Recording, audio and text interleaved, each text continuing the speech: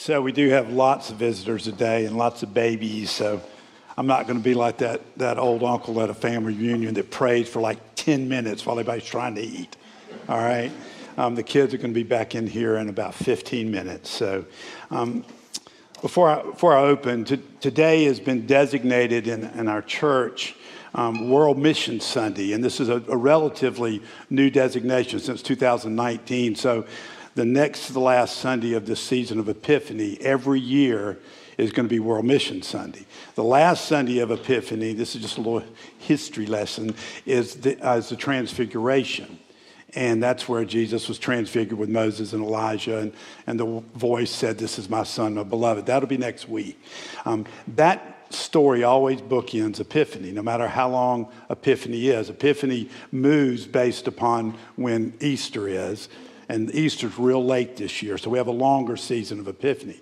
So now, every year, we're going to have World Mission Sunday and then the Transfiguration is our last two Sundays, okay?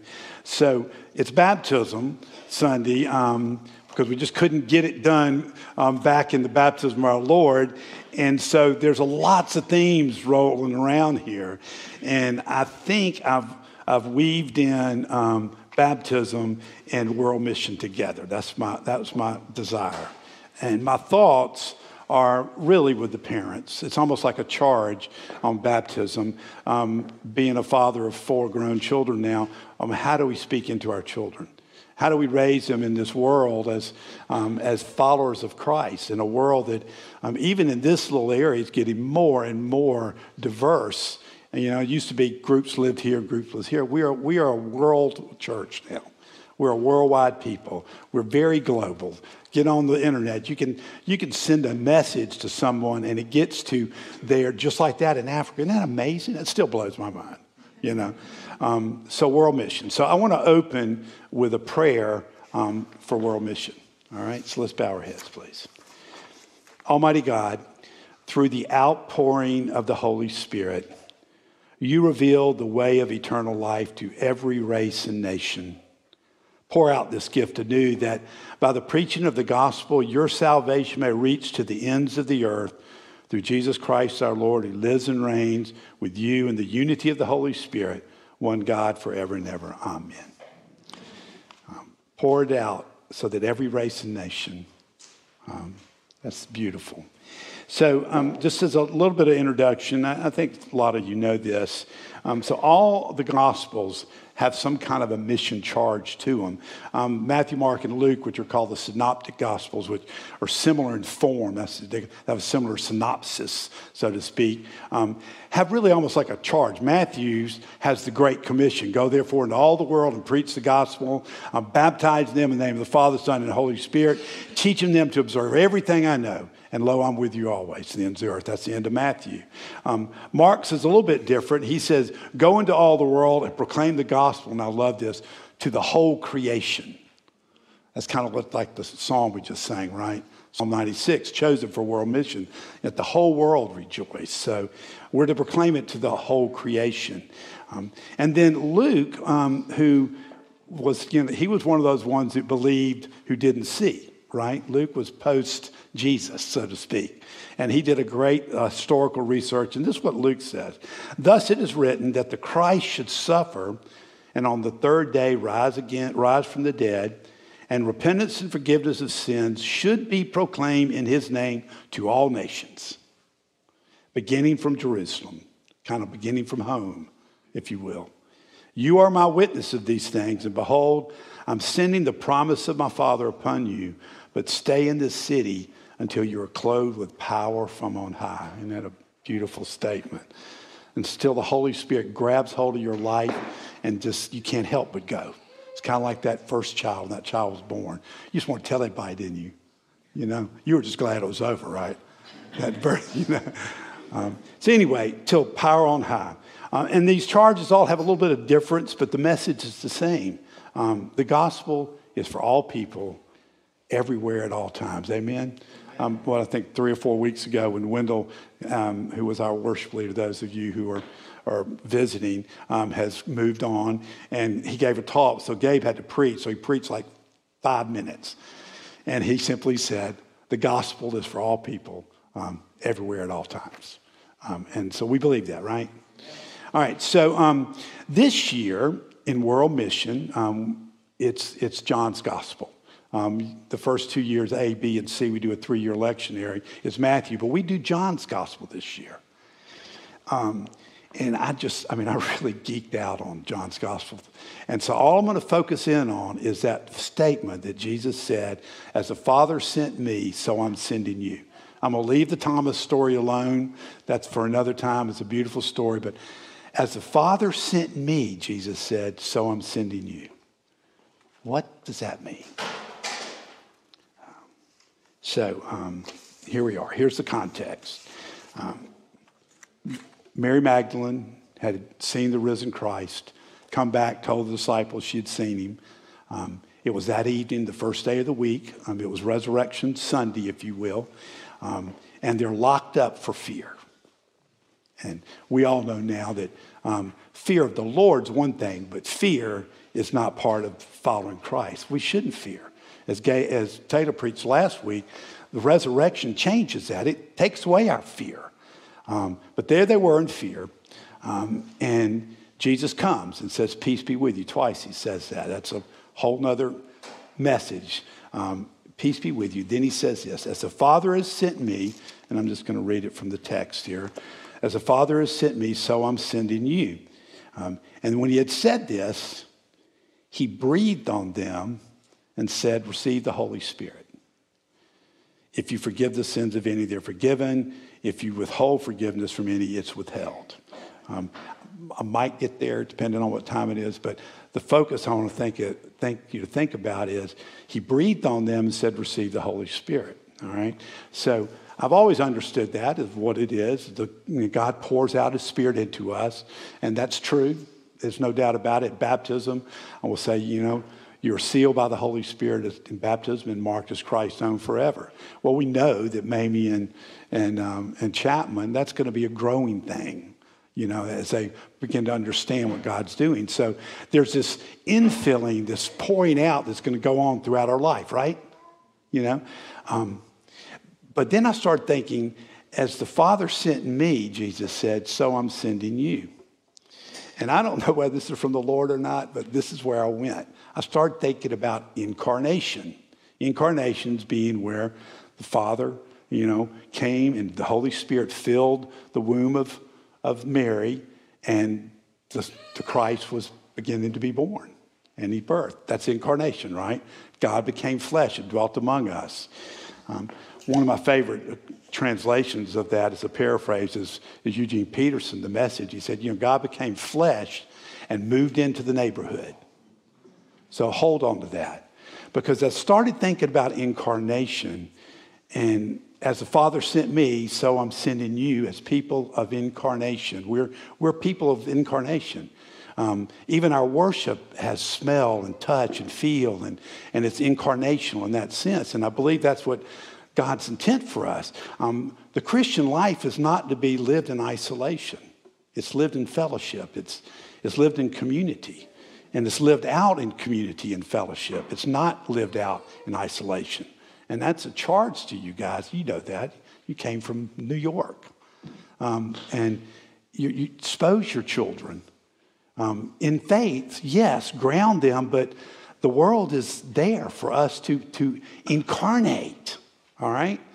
And so I'm kind of thinking through all this thing. And yes, if Jesus is our model and we go as the Father sent him, yes, we go in forgiveness. That's what the passage said there.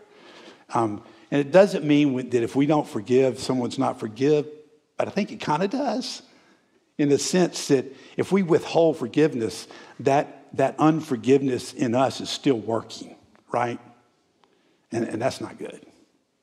And Jesus never held unforgiveness. So somehow, I don't know this exactly, but somehow if we release someone by forgiveness, then they're released for God to do the work in them. And if it's through us, that means we're with them. We're inhabiting their life. And somehow their life begins to flourish because of our inhabiting their life in Christ, right?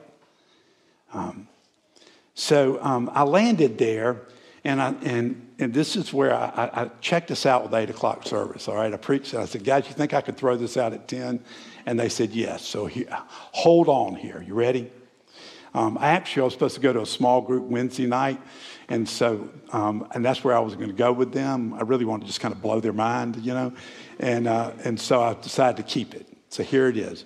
There is a creed of the church called the Athanasian Creed. There are 3 creeds. There's the Apostles and the Nicene, and we use those. We use the Apostles in baptism and the Nicene in the other corporate worships that we use. The Athanasian Creed is in our historical documents of the church, and I think you could say it on Trinity Sunday. It is like 3 pages long, and I understand about that much of it, all right? I do understand it's a mystery. But for some reason, I went there, and hear this. You ready? And I understand if you have children here, they're not going to get this. You might not get it. It is necessary, this is somewhere about 3/4 of the way in, to everlasting salvation, that we believe rightly the incarnation. That's what the creed says. Let me say that again. It is necessary to everlasting salvation that we believe rightly the incarnation. So what that says is that there is a wrong way to understand the incarnation. And he goes on, and for the right faith is this, that we believe and confess that our Lord Jesus Christ, the Son of God, is both God and man. Yes. We don't really quite get it, but yes, right? Nobody's going to dispute that. Well, they did then, but not now. God, the substance of the Father, begotten for the worlds, so forth and so forth. And I don't want to keep reading, but this is what got me. And here it is. Listen, all right? Who, although he be God and man, this Jesus, yet he is not 2 but 1, right? All right, so there's one Christ, both God and man. And this is what grabbed me. 1, not by conversion of the Godhead into flesh, but by taking of the manhood into God. I mean, I just like, this was like Tuesday afternoon, and I was by myself here, and next morning, as soon as Gabe got here, I sat down with Gabe. As soon as Mark got here, I said, and then I called my daughter, who's one of my children, she's a great theologian, I think, and talked this out. But let me read it again. 1, not by conversion of the Godhead into flesh, but by taking of the manhood into God. Consuming, if you will, the manhood into God. And I think it's both and. I think, yes, God's being poured out. Yes, God in us. Yes, the Holy Spirit's poured out on us. But what about God consuming us into the Godhead? Isn't that amazing? And so if incarnation is the call to mission, if we're called to be missional people, incarnation, that means when we go, we inhabit those places and not just throw the gospel out at it, but we inhabit it in such a way that people are drawn in to God. Isn't that amazing? I think it could happen.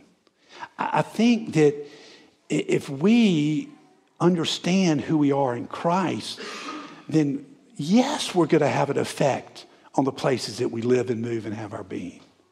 Yes, we're going to impact our community. Yes, as people of incarnation, if we inhabit those places, then it's not that we're taking them into ourselves, but God, who is fully in us through the power of the Holy Spirit, stay in the city till you've been clothed with what? Power from on high.